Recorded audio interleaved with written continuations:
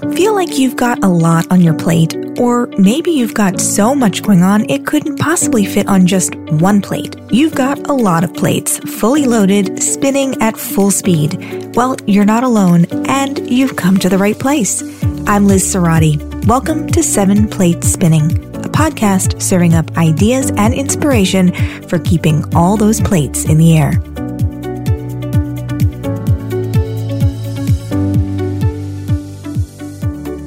Today, I'm speaking with Sally Kim, who is the founder and CEO of one of my favorite skincare lines called We Are Wild. I've used a couple of the products in this line for a few years now, and then I was recently introduced to Sally by a mutual friend and learned that the female entrepreneur behind this skincare line I love is a really amazing woman. Sally and her husband actually run 2 companies together as a team, and they split time between 2 continents. They have We Are Wild in Portland and also a creative agency that her husband founded in Seoul, South Korea. So I'm super excited that Sally is my guest today to not only talk about how she started her business, but also about juggling family planning and career, and to share her perspectives as a person of color on the need for more diversity in the beauty industry. So, Sally, I'd say you are like you've earned a gold medal in plate spinning. You're like a pro. You have got a lot going on. I know you're living in South Korea right now. You're joining me from Seoul, but you're still running your business that's based in Portland. So how does that even work? How are you managing that? Yeah, good question. Prior to COVID, it was a lot of frequent flyer miles. I'm probably I see my team of flight attendants and pilots. They all know you, so yeah, absolutely, I know the team quite well. So I would go back and forth probably every 2 weeks, or at least once a month. The reason why we decided on Portland is because I'm originally from Portland, Oregon, and a native of there, and so the brand was something that generated from my love of Portland, and so that's how it started. But yeah, just a lot of management, juggling, probably very little sleep, and a lot of Zoom. Well, God bless you for living through that, because I don't do very well on little sleep. So I give you a lot of credit for that. So one really interesting dynamic of your We Are Wild business is that your co-founder is your husband, and actually at your agency you work with your husband as well. So in both of your businesses, you are working day in and day out, side by side with your husband. How do you find the right balance there? Like, are there certain times a day when talking about business is off limits, or is it like always fair game, business all the time? I think one of the reasons why I married my husband was because we were talking about business all the time. And I think that's one of our passion points. And we do. And I think that's one of the milestones of our marriage, is that we are both so passionate and so interested about business and just the world around us and the dynamics of business. And so that's kind of really cemented our relationship. But we do have boundaries in terms of, in the office, we call each other by our titles. That's kind of the Korean way. And then my desk in my office area is completely separate from his area. And so he's more of the kind of the creative management team. I'm more of the operations side. And so we kind of, physically we're a little bit separated, but then also we try to really respect the boundaries of our respective roles. And so, I mean, that all sounds good, but then who gets to make the final say? Who is really calling the shots? Or do you have these clearly defined areas you oversee so that you each have your own swim lane? Yeah, I would say both. So I by no means a creative expert. He is. So I don't call any of the creative shots at all. But in terms of any important decisions, financial decisions especially, even business decisions, we do make it collectively. And I would say so far we've never really had a conflict. I would say that my husband is very patient. We do understand our personalities are quite different. And so I think we balance each other. That's true of my husband too. And he is way more patient than I am too. It's like, that's why this works, because I'm a pain in the butt and he's patient. So you took a really interesting path to the 2 businesses that you run today. Where did you start? It was in a totally different space. You made big jumps in your career. That's correct. Yeah. I, was a former epidemiologist working in healthcare and got into marketing, working for various marketing companies, and also tech companies, and had an opportunity to move to Korea as an expat working for Samsung. And from there, I learned to kind of work as a Korean professional, Korean American professional in a foreign country, and then B, learning a new culture, and then lastly, just learning more about other things outside of mobile and technology, including skincare and epidemiology. Yeah, don't forget that. Exactly. And I think being in Korea, especially, this was at the height of K-beauty when that was being introduced around the world, and just seeing all the amazing skincare innovation, beauty innovation, R&D. And I think Korea's just had a huge legacy of women taking care of their skin. Skin is something that's just religiously taken care of by, I would say, both men and women here in Korea, just managed. Koreans go to a dermatologist probably like once a week just for checkups. Really? Yeah. That's awesome. And you just can't help but get into the category just because it's all around you. And since I'm a native of Portland, Oregon as well, and I grew up with this kind of outdoor culture and love for the outdoors, I thought, gosh, wouldn't it be a perfect opportunity just to kind of marry the two cultures? So we like to say we're Portland values meets Seoul innovations. And so that's kind of how it started. And I would say it was really an accident. It wasn't planned. It wasn't like, okay, I'm going to Korea and I'm going to scout all the beauty products and start a beauty line. No, it was actually more organic, just from my love of cosmetics and skincare innovation here as a consumer, and then really finding an unmet need for something that was appropriate for a busy, active lifestyle. Yeah, well, I'm a big fan of your line, and this is not an ad. This is a genuine rave review. I love it, and I loved it right away because of it being a solid, because I don't travel nearly as much as you. I'll just say that right out of the gate. But when I travel, I hate checking bag because I can tell you nightmare stories about losing my luggage. So I like to carry on. And then, you only get like that tiny little bag of liquids that you can take on. So I'm always like, oh my God, which of my liquids can I fit into the bag? Which ones do I have to leave behind? So I'm always thrilled when I can swap out a solid for any liquid, makeup or skincare product. So I was like, oh my God, this is great because the cleanser is a solid and the sunscreen is a solid. And I was like, so excited. What gave you that idea in particular to make it a completely solid skincare line? Yeah, so I think solid skincare was relatively unheard of or very new in the U.S., but it's been a while. It's been around here in Korea for a little bit. Specific solid cleansers, a huge category of solid cleansers and solid sunscreen sticks. And so as I was using the cleanser, I was looking for other products related to skincare, not just a cleanser, but maybe a moisturizer and maybe a serum. And I couldn't find it. And so I scouted all the manufacturers that specialized in making solid cleansers here in Korea, went to a manufacturer that specialized in it and said, hey, could we make some more skincare products that are solid? And they actually, took a risk with us, and we co-developed the formula and the line. So now we have a whole complete skincare system. And so, that was just kind of the genesis of really just trying to find products that fit your lifestyle, and if you can't find it, then make it, I guess, is kind of That's amazing. And it has to be, especially where you are, where you're saying there's so much, it's such a crowded space. So it had to be really hard to break into that space. How did you do that? It was really hard. I mean, I think because Korean beauty is such a big category, it's really hard to get your foot in the door. But I think with persistence, and then also our manufacturer really liked our concept. They liked the fact that it was positioned for people that were on the go and for the outdoors. And I think they saw an opportunity to grow that category. And so, they were willing to work with us on our minimum order SKUs, and then also the rest of our product lines. That's great. And you sell only in the U.S. or primarily in the U.S.?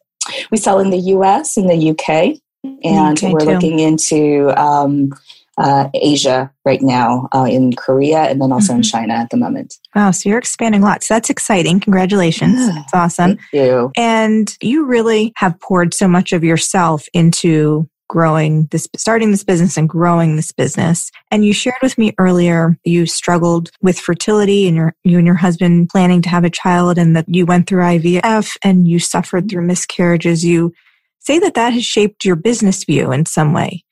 And your outlook going forward. How so? Yeah, I think, women, we tend to want to do it all.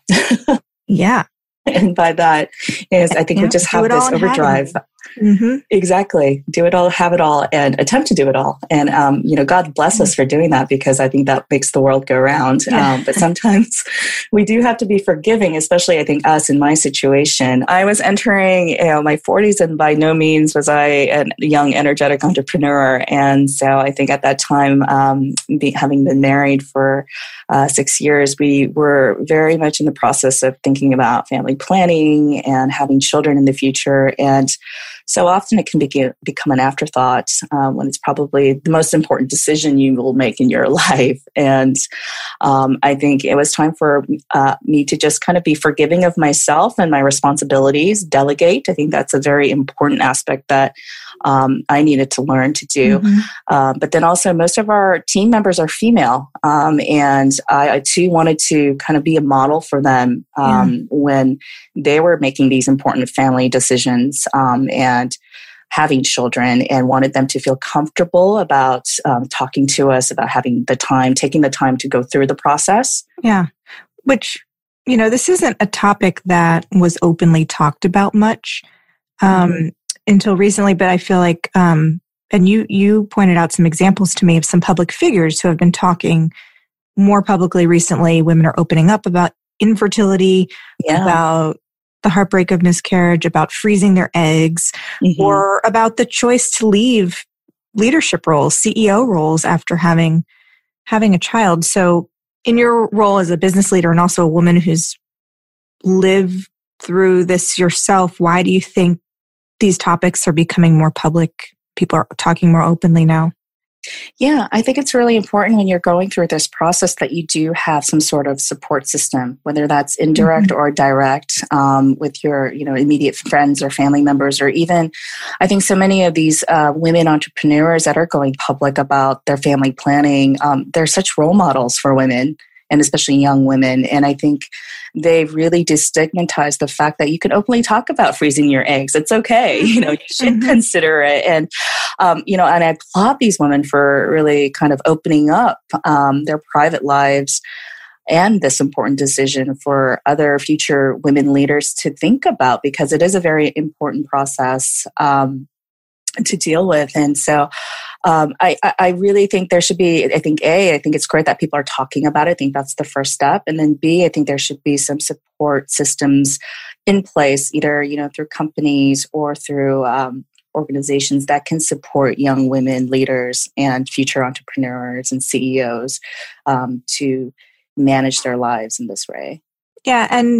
And do you think companies are doing enough to support women right now? It seems like there's a lot of room for improvement there. Yeah, there is a lot of room for improvement, but I will tell you my opinions and my point of view have changed quite a bit living here in Korea, partly because Korean companies probably have the best maternal leave policies, and also the government actually supports women to go through family planning and have as many kids as they can, partly because of the population issue. Korea is actually the lowest in terms of new population growth. And so the government does make a really concerted effort to support women in who work and also in family planning. And I think it was just a stark difference from my experience in the US, where it's like the worst. Maybe 2 weeks or, a month at max. It's pathetic. It's awful. So you said, like, we want to have it all. We want to do it all. Do you, from your experience, is it possible to have it all? I think you can try to have it all. Yeah. And maybe it's about level setting and setting your expectations to be realistic. But I think, what's not to stop you from trying? right? Yeah. So I think that's kind of always been my philosophy, is just to try. And if something doesn't work, then hey, let's be forgiving and let's kind of revamp the strategy or just revamp my plan of attack. Yeah, I always feel like I come down on this issue that definitively you cannot have it all, but that doesn't stop me from trying. Exactly. I know from experience you cannot have it all, at least not all at once. You know, that's people say you can have it all, but not all at once. But we're going to keep trying anyways. Exactly. There's a lot of talk about the lack of diversity across many industries these days, and beauty is one of them. So how do you feel about that as a person of color, female beauty brand founder? Yeah, I think it's getting better for sure. I think because the topics are coming up, the hard discussions and conversations are becoming more public. But yeah, there is this, I would say, veil where if you're not part of a certain aesthetic or a certain look, it's very hard to break into or penetrate. But, and I think that was one of my motivations for starting a beauty brand, and particularly a non-traditional beauty brand, because we didn't want to be like the others. You know, we didn't want to promote anti-aging, anti-wrinkle, and flawlessness, although our products will do that. But we wanted to celebrate all skin, all women, all, you know, our products are actually designed to be unisex. And so that it was more about celebrating our differences versus trying to minimize them. And I think so much of the beauty message has been about minimization. And so, you know, as a person of color, I think my duty is to really try to promote this celebration of differences and really be embracing of the differences in the beauty industry. And I think we are getting there. But however, you know, I think a lot of companies need to put action where their words are. And so there's been a lot of talk lately, but probably not exactly. Yeah, exactly. And so I think we're getting there slowly. And I understand it's very difficult to completely transform your business, but I think there are some really good role models and benchmarks that are happening through companies and brands that are making a concerted effort. Yeah, no, it's exciting to see. Long way to go, but it is exciting to see just that it's being talked about more even, you know, and there's more of a recognition of the need for change. So I can't end this interview without asking about your own skincare routine. I admit to being somewhat obsessed with learning about other women's favorite products and their secrets for skincare. I always feel like I'm missing out on something and I want to know what everyone else does. So what does your typical daytime and nighttime routine look like? And like, what products can you not live without? I'm going to make a really huge confession that I'm the worst at having a really good skincare routine. I'm the worst. And that's probably one of the reasons, I would say not probably, but the major reason why I started this line is so that it's no fuss. It's super easy and it's for on the go. But I will say, you know, I do make an effort every day and daytime to put in SPF. I think absolutely. That's probably the number one thing you can do to just prevent any type of skin issues in the future. And then nighttime, I honestly, you know, a good cleanser is probably the most important thing you could do for your skin. And try to make frequent appointments to see a dermatologist if you do have some issues or concerns that are bothering you. And so, those are my tips and my routine, but pretty much try to stay very easy. Very easy. I like it. And your skincare line is very much in line with that. So if people want to check out your line, it's at wearewild.us.